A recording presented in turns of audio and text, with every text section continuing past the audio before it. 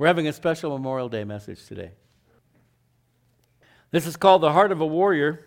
I want to start off by acknowledging all present and former military personnel. If you have been, are now, or were a part of the military, I'd like to ask you to stand for a moment. We want to honor you. And stay standing.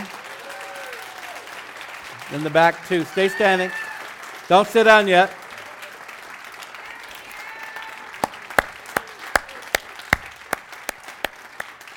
Stay standing because we want to pray for you, okay? Father, we thank you for these folks that have made great sacrifices for our nation, Lord, and for you. Thank you for their service, for all they've done. We ask your blessings upon them over and over and over again. We thank you for them, and we thank you also for those who have gone before and many who have lost their lives in service of this country. We praise you and we thank you, and we ask you to bless them abundantly in Jesus' name. Amen. God bless you all. Like so many of our holidays, a lot of people really don't even know what Memorial Day is about. To them, it's just another day to barbecue and drink and carouse and so forth. Originally called Decoration Day, it's a day of remembrance for those who have died in their nation's service. How many of you have friends, family, loved ones that died in their nation's service? Me too. Okay. Memorial Day was officially proclaimed on 5th of May, 1868 by General John Logan, National Commander of the Grand Army of the Republic, in his General Order Number 11, and was first observed on 30th of May, 1868, when flowers were placed on the graves of Union and Confederate soldiers at Arlington National Cemetery. The first state to officially recognize the holiday was New York in 1873. By 1890, it was recognized by all of the northern states. The South refused to acknowledge the day, honoring their dead on separate days until after World War I. It took a time for healing to occur after the Civil War. But after World War I, when the holiday changed from honoring just those who died fighting in the Civil War, which is what it was originally for, to honoring Americans who died fighting in any war. And you've probably heard of the Tomb of the Unknowns, also known as the Tomb of the Unknown Soldier, although it's never been officially named, is a monument dedicated to American servicemen and women who have died without their remains being identified. It is located in Arlington National Cemetery in the United States. The unknown soldier of World War I is a recipient of the Medal of Honor, the Victoria Cross, and several other foreign nations' highest service awards. The U.S. unknown soldiers who were interred afterwards are also recipients of the Medal of Honor, presented by the U.S. presidents who presided over their funerals. It is considered one of the highest honors to serve as a ceremonial guard at the Tomb of the Unknowns.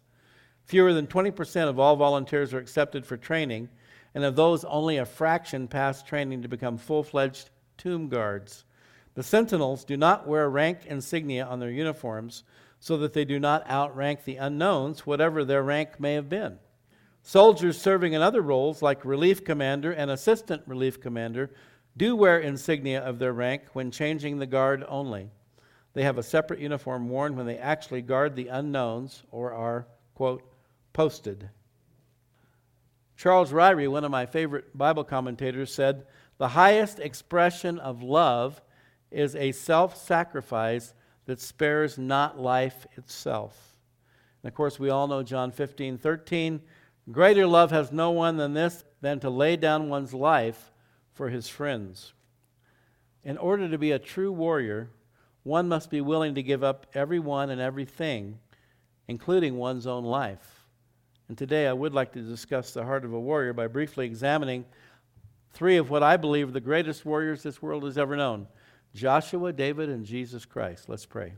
Father, we lift up this time in your word this morning. We ask that you would use this time of study in your word to build us up, to encourage us, to strengthen us, that we might all here today be mighty warriors for Christ, soldiers of the cross. Lord, bless this study now, we pray in Jesus' name. Amen. So first of all, Joshua. Exodus 17:9 and 10. Moses said to Joshua, "Choose us some men and go out, fight with Amalek. Tomorrow I will stand on the top of the hill with the rod of God in my hand." So Joshua did as Moses said to him and fought with Amalek, and Moses, Aaron, and Hur went up to the top of the hill. This is the first time Joshua is mentioned in the Scriptures. and with no introduction of any kind, his first recorded action is to lead the troops of Israel into battle against the Amalekites. The heart of a warrior, first of all, is not reluctant or reticent. There's an old expression, the quick and the dead. When we're called to battle, we need to be quick to respond. Can you imagine if you're commanding troops, and I was watching a film the other day, it showed a depiction of a World War I battle, and they had the whistles, and they'd all be down in the foxhole, and then when the commander or whoever was leading the troops up over the top of the foxhole and across the field into the machine gun fire from the Germans, he would stand up on the ladder, blow the whistle, and immediately everybody went over the top. No reticence, no hesitation. And of course, many of them were mowed down by the enemy gunfire. Matthew 4:18 through 20, this is the beginning of Jesus' ministry, and he's calling his disciples. Jesus walked by the Sea of Galilee, saw two brothers, Simon, called Peter, and Andrew, his brother, casting a net into the sea, for they were fishermen. Then he said to them, and he's walking along the seashore there, "Follow me." And the way I picture this, the way I envision this, I don't think Jesus ever stopped walking. He's walking, he's looking. He says, "Follow me and I will make you fishers of men." They immediately left their nets and followed him. Right in the middle of their plying their trade, carrying out their occupation. And they heard the call of God through the voice of Jesus Christ, and they immediately left their nets and followed him. So first of all, the heart of a warrior is not reluctant or reticent, quick to respond to the call to battle. Secondly, the heart of a warrior is characterized by obedience. Exodus 17:10, so Joshua did as Moses had said to him. There's no evidence of any kind that Joshua was reluctant, hesitant, questioned Moses. Moses said, "I want you to go down there and fight the Amalekites," and that's what he did. Now, if you remember, the first king of Israel was a guy named Saul. He too was a warrior, but his life ended in suicide because he lacked the character and spirituality to be a true warrior for God. Interestingly, it was his failure to obey God in eradicating the Amalekites, the same group that Joshua fought, that led to his downfall. 1 Samuel 15:22, Samuel said, "Has the Lord as great delight in burnt offerings and sacrifices as in obeying the voice of the Lord?" Because Saul was instructed by God to go in and wipe out every man, woman, boy, and girl, and animal, because the Amalekites were vile idolaters. And they'd had hundreds of years to repent, turn to God, and they did not. And so Saul was given the charge of going in and eradicating them because they would pollute the people of Israel with their idolatry. And again, we know that Israel never fully succeeded in driving out all the pagan groups in the land, and ultimately they did succumb to idolatry. And so Samuel is rebuking him here. Has the Lord as great delight in burnt offerings and sacrifices as in obeying the voice of the Lord? And so, we could all find ourselves in that place, perhaps, of being guilty, doing things for God.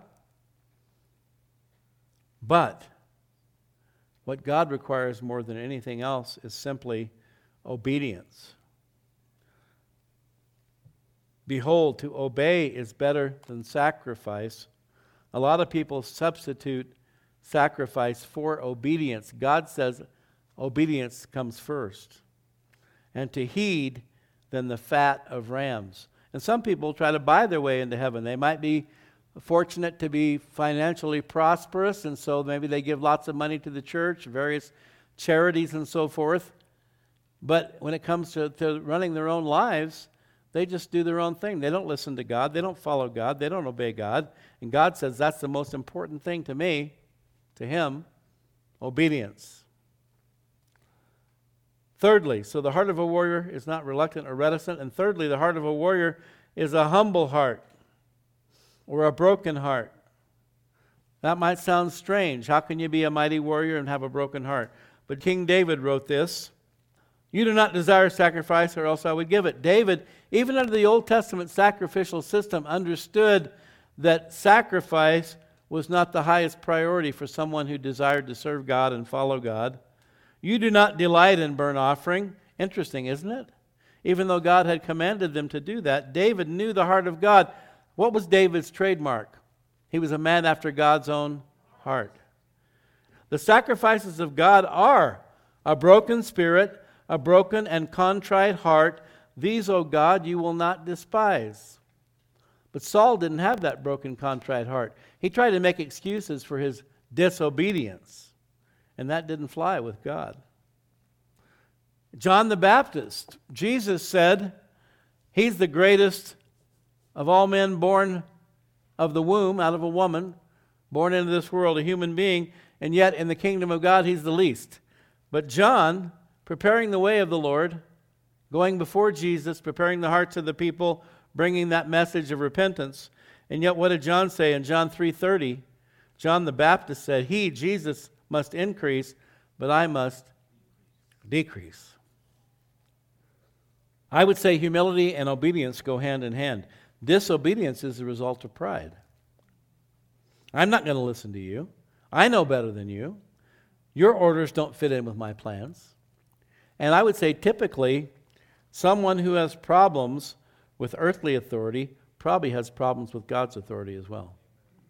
If you learned how to submit to God and to obey God, then you probably also have an understanding of what it means to submit to earthly authority, which is biblical.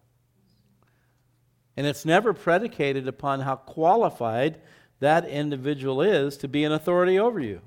God puts people in places of authority, and He takes them out when He wants to.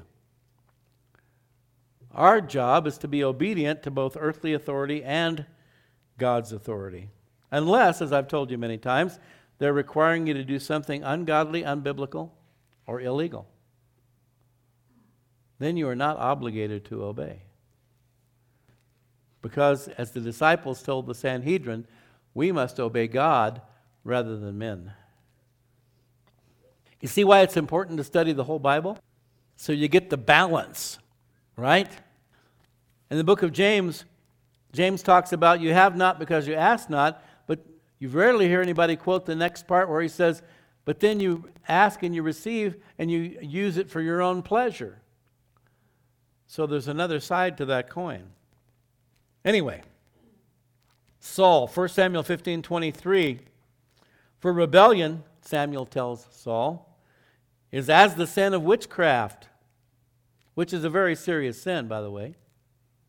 And stubbornness is as iniquity and idolatry.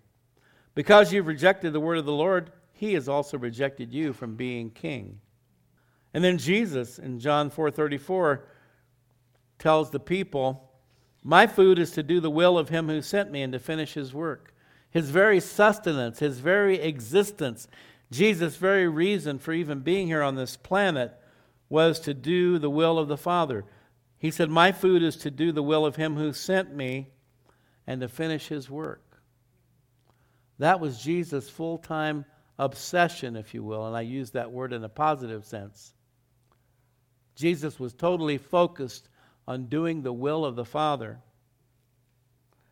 John 6:38, for I've come down from heaven not to do my own will, but the will of Him who sent me. And if Jesus, the very Son of God, could say that, how much more should we say the same thing? Our purpose here in this world, in this life, should be to do the will of Him who has called us. He sent Jesus, and Jesus has called us to come into fellowship with Him. He says, I'm in my Father's in me, and if you're in me, you're in both me and the Father. Matthew 26:39, He went a little further, Jesus did, and fell on His face and prayed, saying, oh, my Father, if it's possible, here we see Jesus' humanity, His suffering, His struggle. If it's possible, let this cup pass from me, this cup of the crucifixion, the torture, the torment of the beating by the Roman soldiers, then carrying His cross and being nailed to the cross. If it's possible, let this cup pass from me. Nevertheless, not as I will, but as you will. Now, the fourth point I want to make here is the heart of a warrior is a fighting heart. And we saw how Joshua fought with Amalek. 1 Samuel 30, verse 17. This is David this time. David attacked them from twilight until the evening of the next day. How long is that, folks? 24 hours. David was engaged in battle for a continuous 24 hours. Not a man of them escaped, except 400 young men who rode on camels and fled. So David recovered all that the Amalekites had carried away, and David rescued. And see what happened when Saul didn't obey God? Those stinking Amalekites are still around. And they had plundered and pillaged David and his men, carried off their wives and so forth. So David recovered all that the Amalekites had carried away, and David rescued his 2 wives. See why it's important to be obedient to God? But sometimes we question him, don't we? Lord, are you sure that's the right thing here? I don't know, Lord. That seems kind of extreme. I don't think we need to go that far. But by Saul not obeying God, David's now dealing with the consequences. Always the Amalekites. What's up with that? They were the perennial enemies of Israel. And in Balaam's prophecy in Numbers 24:20, Amalek is called the first of the nations, seemingly indicating that they were one of the oldest people groups on the planet and also one of the most despicable. Other than man himself, who's been wandering around this planet the longest? Do you know? 1 Peter 5:8, be sober, be vigilant, because your adversary, the devil, walks about like a roaring lion, seeking whom he may devour. And certainly Satan was working through the Amalekites. Revelation 12:9, the great dragon was cast out, that serpent of old called the devil and Satan, who deceives the whole world. He was cast to the earth, and his angels were cast out with him, and that's coming soon in the middle of the tribulation. But he's been wandering around down here for a long time, except as we see in the book of Job, he is still able to go before God and accuse the brethren, accuse the saints. He is the accuser of the brethren. But he's also walking about like a roaring lion, seeking whom he may devour. Folks, the true warrior, and I'm talking today in the spiritual sense, obviously, although we're honoring those who have fought and died for our nation, true warriors, but you and I as believers are called to be soldiers of the cross. And so I'm speaking today with us in reference to being a Christian soldier, a soldier of the cross.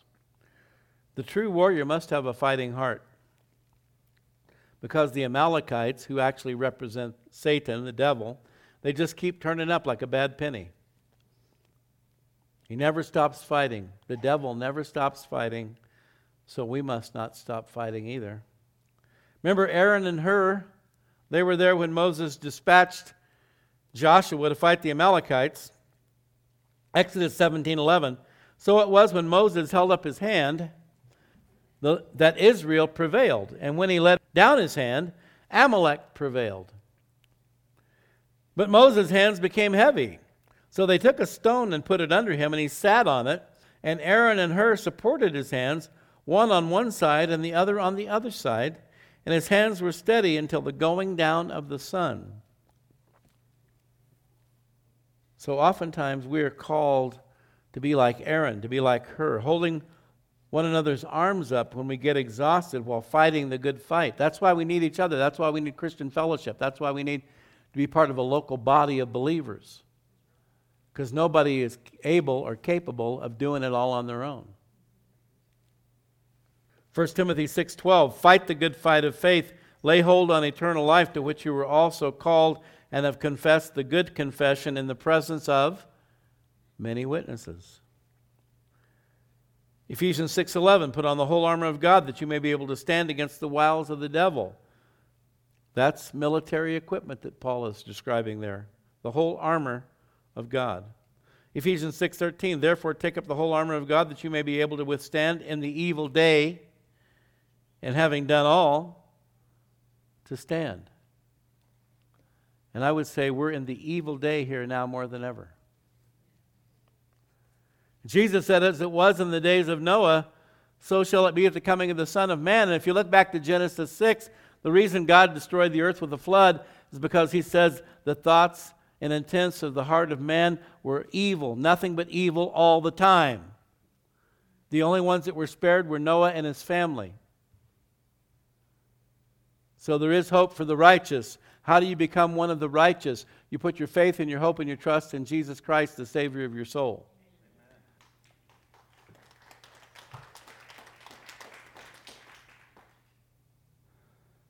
Jesus himself even had to fight with the devil before he launched out into his public ministry. Matthew chapter 4. Then Jesus was led up by the Spirit into the wilderness to be tempted by the devil. And when he had fasted 40 days and 40 nights, afterward he was hungry. You think? Now when the tempter came to him, he said, if you are the Son of God, the devil, actually, there are those who say it probably should be translated, since you are the Son of God. Satan knew full well Jesus was the Son of God. And since you are the Son of God, that means you're capable of doing what I'm about to tell you to do. Command that these stones become bread, Jesus. I know you're hungry. Come on. But he answered and said, it is written, man shall not live by bread alone, but by every word that proceeds from the mouth of God. The whole counsel of God.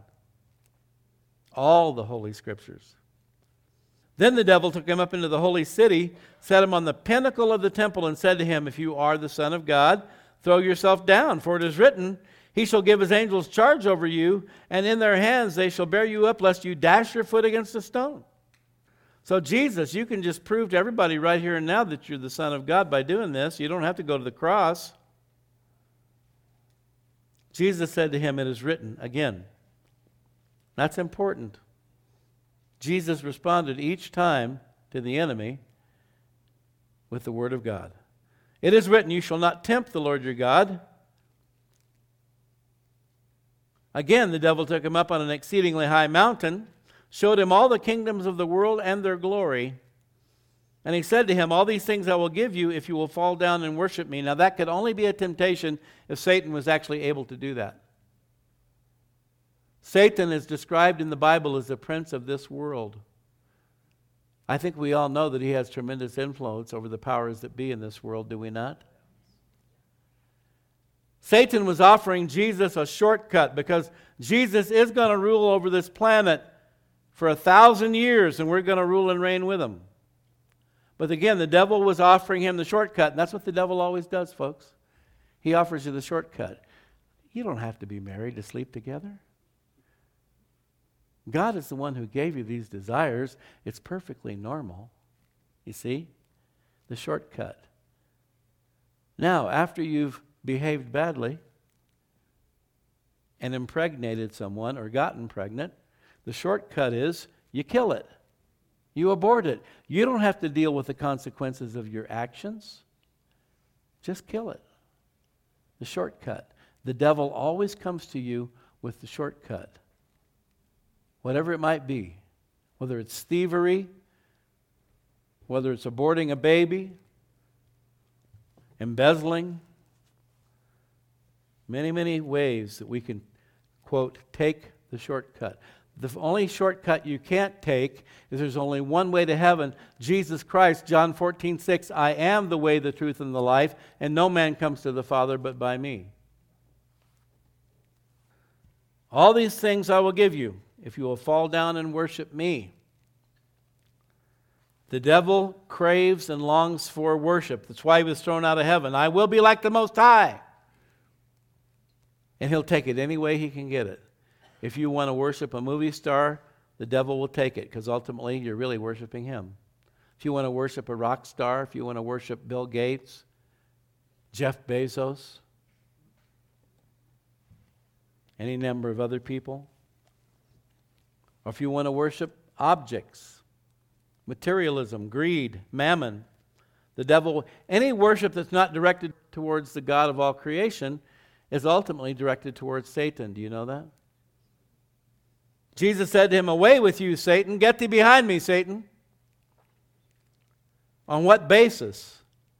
For it is written, "You shall worship the Lord your God, and him only you shall serve." Then the devil left him, and behold, angels came and ministered to him. What were Jesus' weapons here as he was fighting against Satan? Well, he was fasting, first of all, right? 40 days and 40 nights. He was praying. And thirdly, the Word of God. See, that's where our authority to stand against the devil comes from. It's not from us. It's from God's authority. It's from His holy Word. Moving on in Ephesians 6:17, take the helmet of salvation, guarding our minds, the sword of the Spirit, which is the Word of God, praying always with all prayer and supplication in the Spirit, being watchful to this end with all perseverance and supplication for all the saints.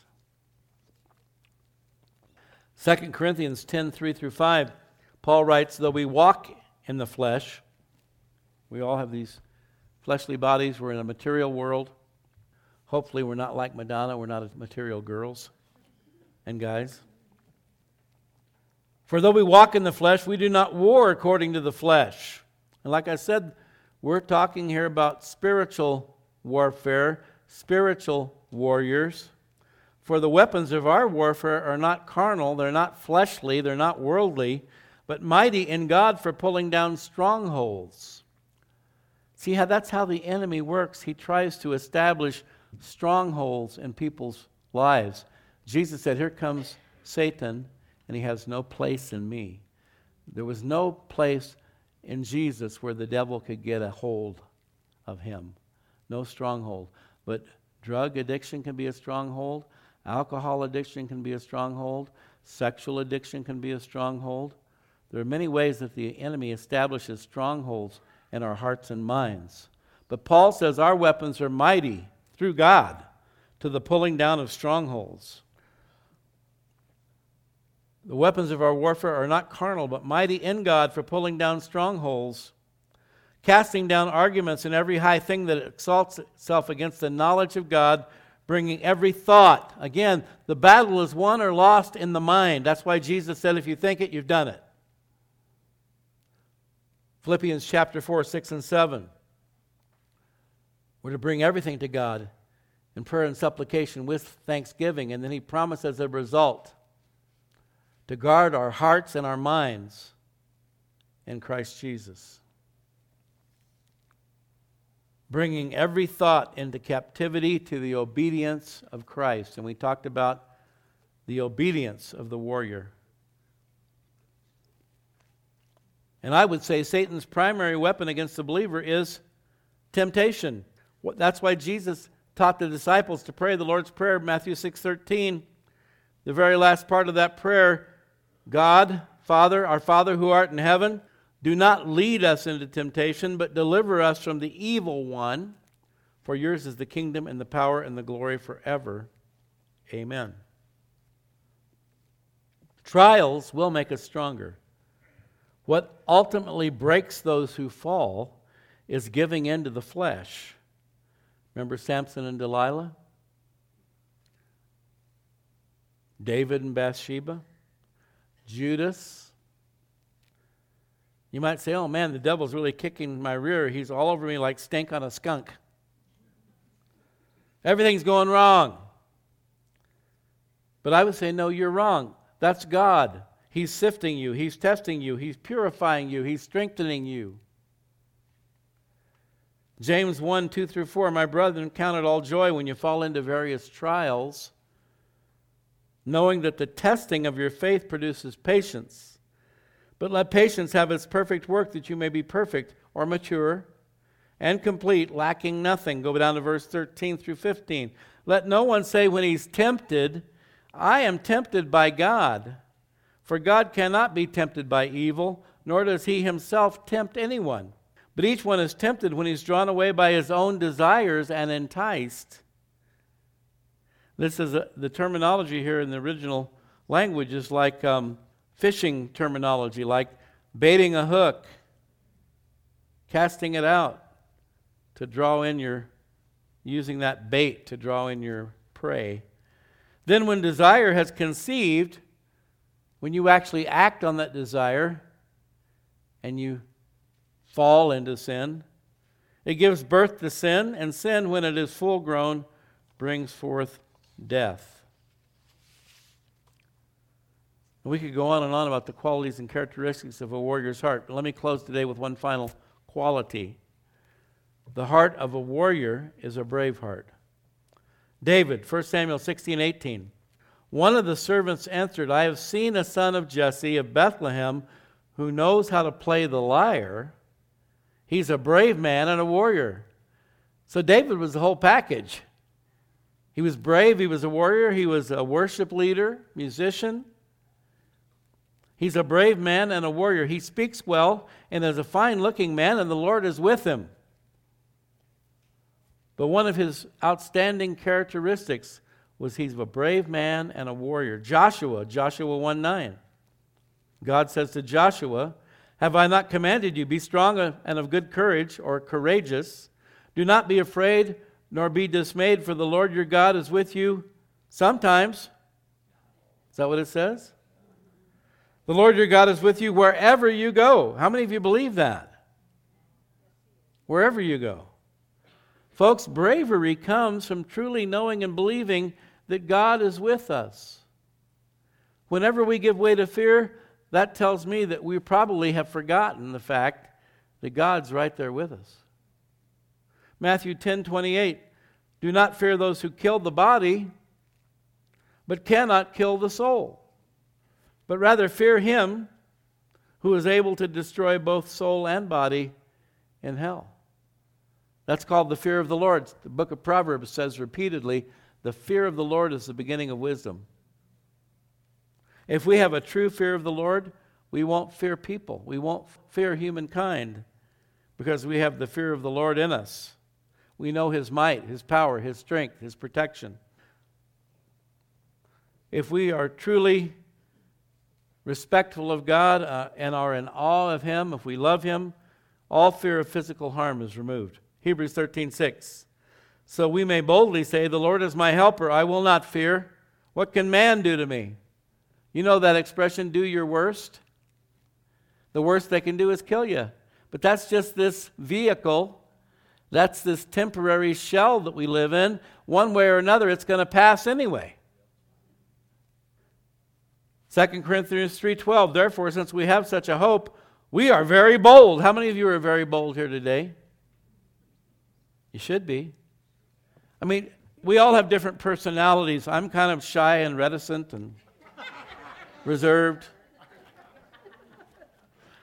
But it doesn't matter what personality you have, you can still be bold in the Lord. Do you know that? And that's what God wants for us. He wants us to be bold.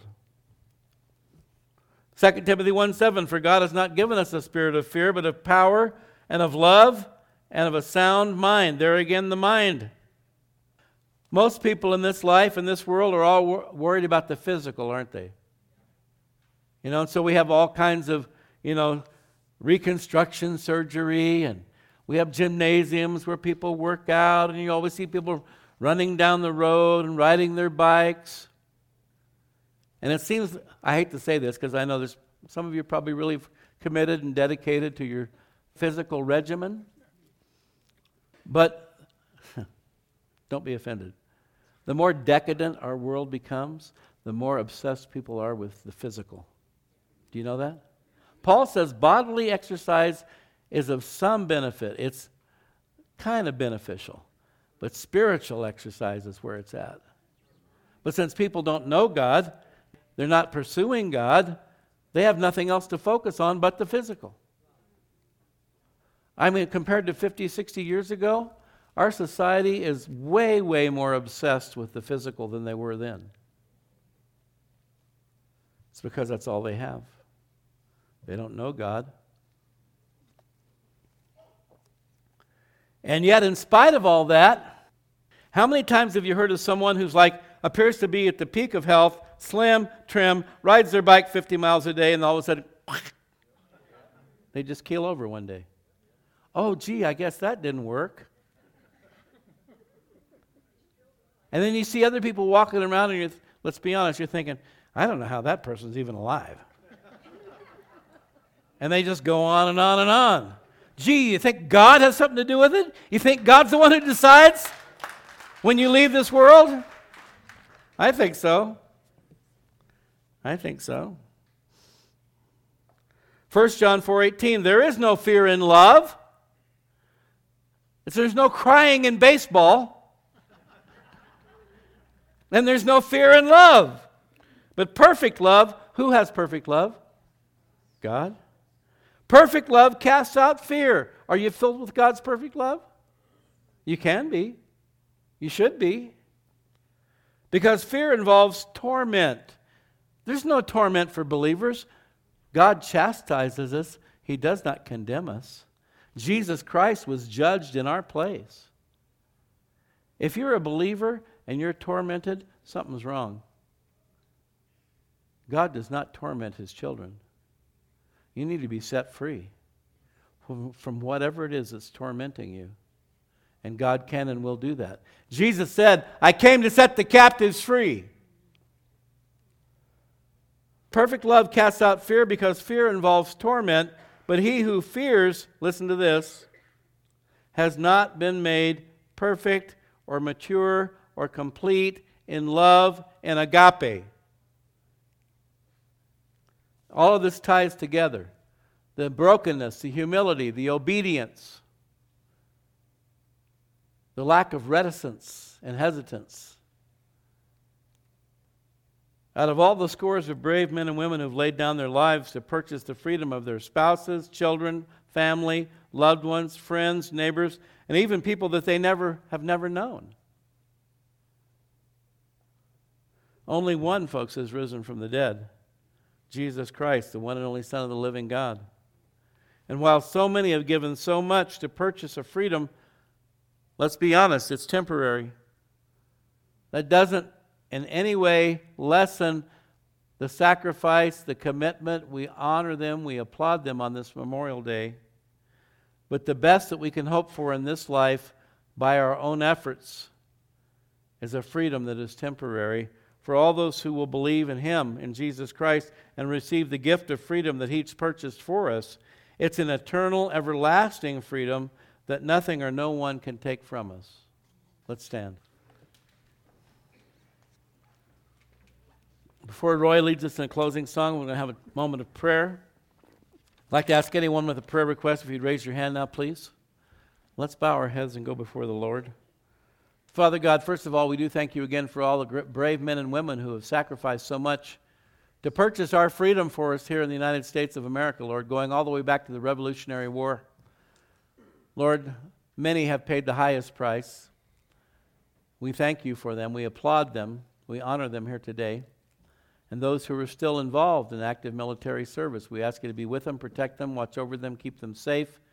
Lord, draw them to yourself, because we know that to be the best that we can be, we need to know you, Lord. We need to have you working in our lives. We need to be filled with your Holy Spirit. So we pray for our military that there will be a great outpouring of your Holy Spirit upon every man and woman in the armed services, Lord. And I pray that they would be blessed and encouraged on this weekend, this holiday weekend, Memorial Day weekend. Lord, we thank you for your word, the power. Lord, it's your word that energizes us, empowers us, and enables us to be the warriors that you've called us to be. Lord, please forgive us and deliver us from any kind of a civilian mentality that we may have been walking in. Lord, we honor and recognize and acknowledge that in your kingdom there are no civilians, Lord. We all are soldiers of the cross. We ask you to strengthen us, help us, enable us, Lord, to be the brave warriors that you've called us to be. We ask that you give us warriors' hearts. Lord, just help us to follow the things that we've read today in your scriptures. Lord, that you would cast out all fear from us.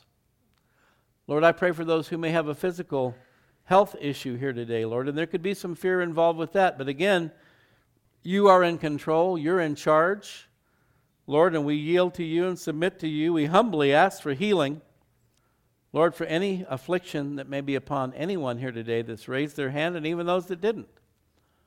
Lord, whether it would be cancer or lung disease, heart disease, arthritis, allergies, Lord, the list goes on and on. We know these human bodies are frail, and they ultimately do begin to fall apart and break down.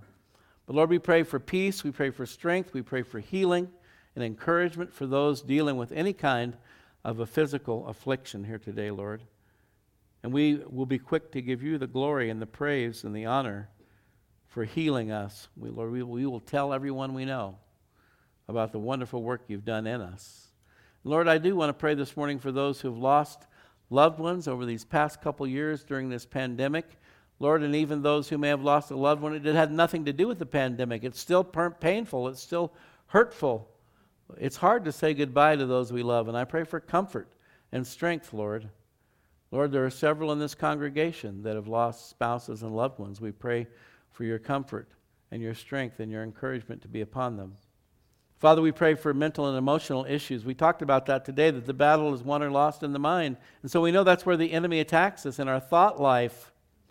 We ask that you would bring healing and restoration to those struggling with anxiety, depression, worry, fear, doubt, unbelief, anger, bitterness, resentment, jealousy, unforgiveness, Lord. These are all extremely debilitating and damaging emotions and feelings that we struggle with and deal with. We pray for deliverance, Lord. As you said, you came to set the captives free. I ask you to break the power of these things over anyone here today who's struggling in these areas. That you would bind the enemy away from your people and guard our hearts and minds, just like you promised. And Lord, you'd cast out all fear with your perfect love. Pray for those needing financial provision, Lord. Encourage them today, uplift them, strengthen them, help them, Lord, and help them not to give way to fear, but to trust in you. And Lord, we pray that you'd help us as a body of believers to support one another, encourage one another, help one another whenever possible. But Lord, we know ultimately you are provider, and if we put our trust and our hope in you, you will provide for us. We thank you. We praise you. Whether it's a need for a job or just some extra income, whatever it might be, Lord, we ask you to help each one in Jesus' name. And finally, we pray for broken relationships. Lord, we know the enemy comes but to steal, to kill, and to destroy. And he tries to tear people apart, whether it's marriages, friendships, working relationships, neighborhoods. Lord, whatever it might be, we pray for healing and restoration for marriages represented here today, or those maybe not here, maybe watching online, maybe the friend of a friend. But Lord, we pray that you would strengthen the marriages in this church and those that we are connected with. Lord, we know the devil, one of his prime targets is to tear down and destroy families and destroy marriages. We pray for healing and restoration in Jesus' name. And other relationships that may have been damaged, Lord. Sometimes we do stupid things, and sometimes it's just the enemy getting in there and trying to confuse people and misconstrue things and bring confusion. But we pray for healing and restoration for friendships, for marriages, for business relationships, Lord. We thank you that nothing is too difficult for you.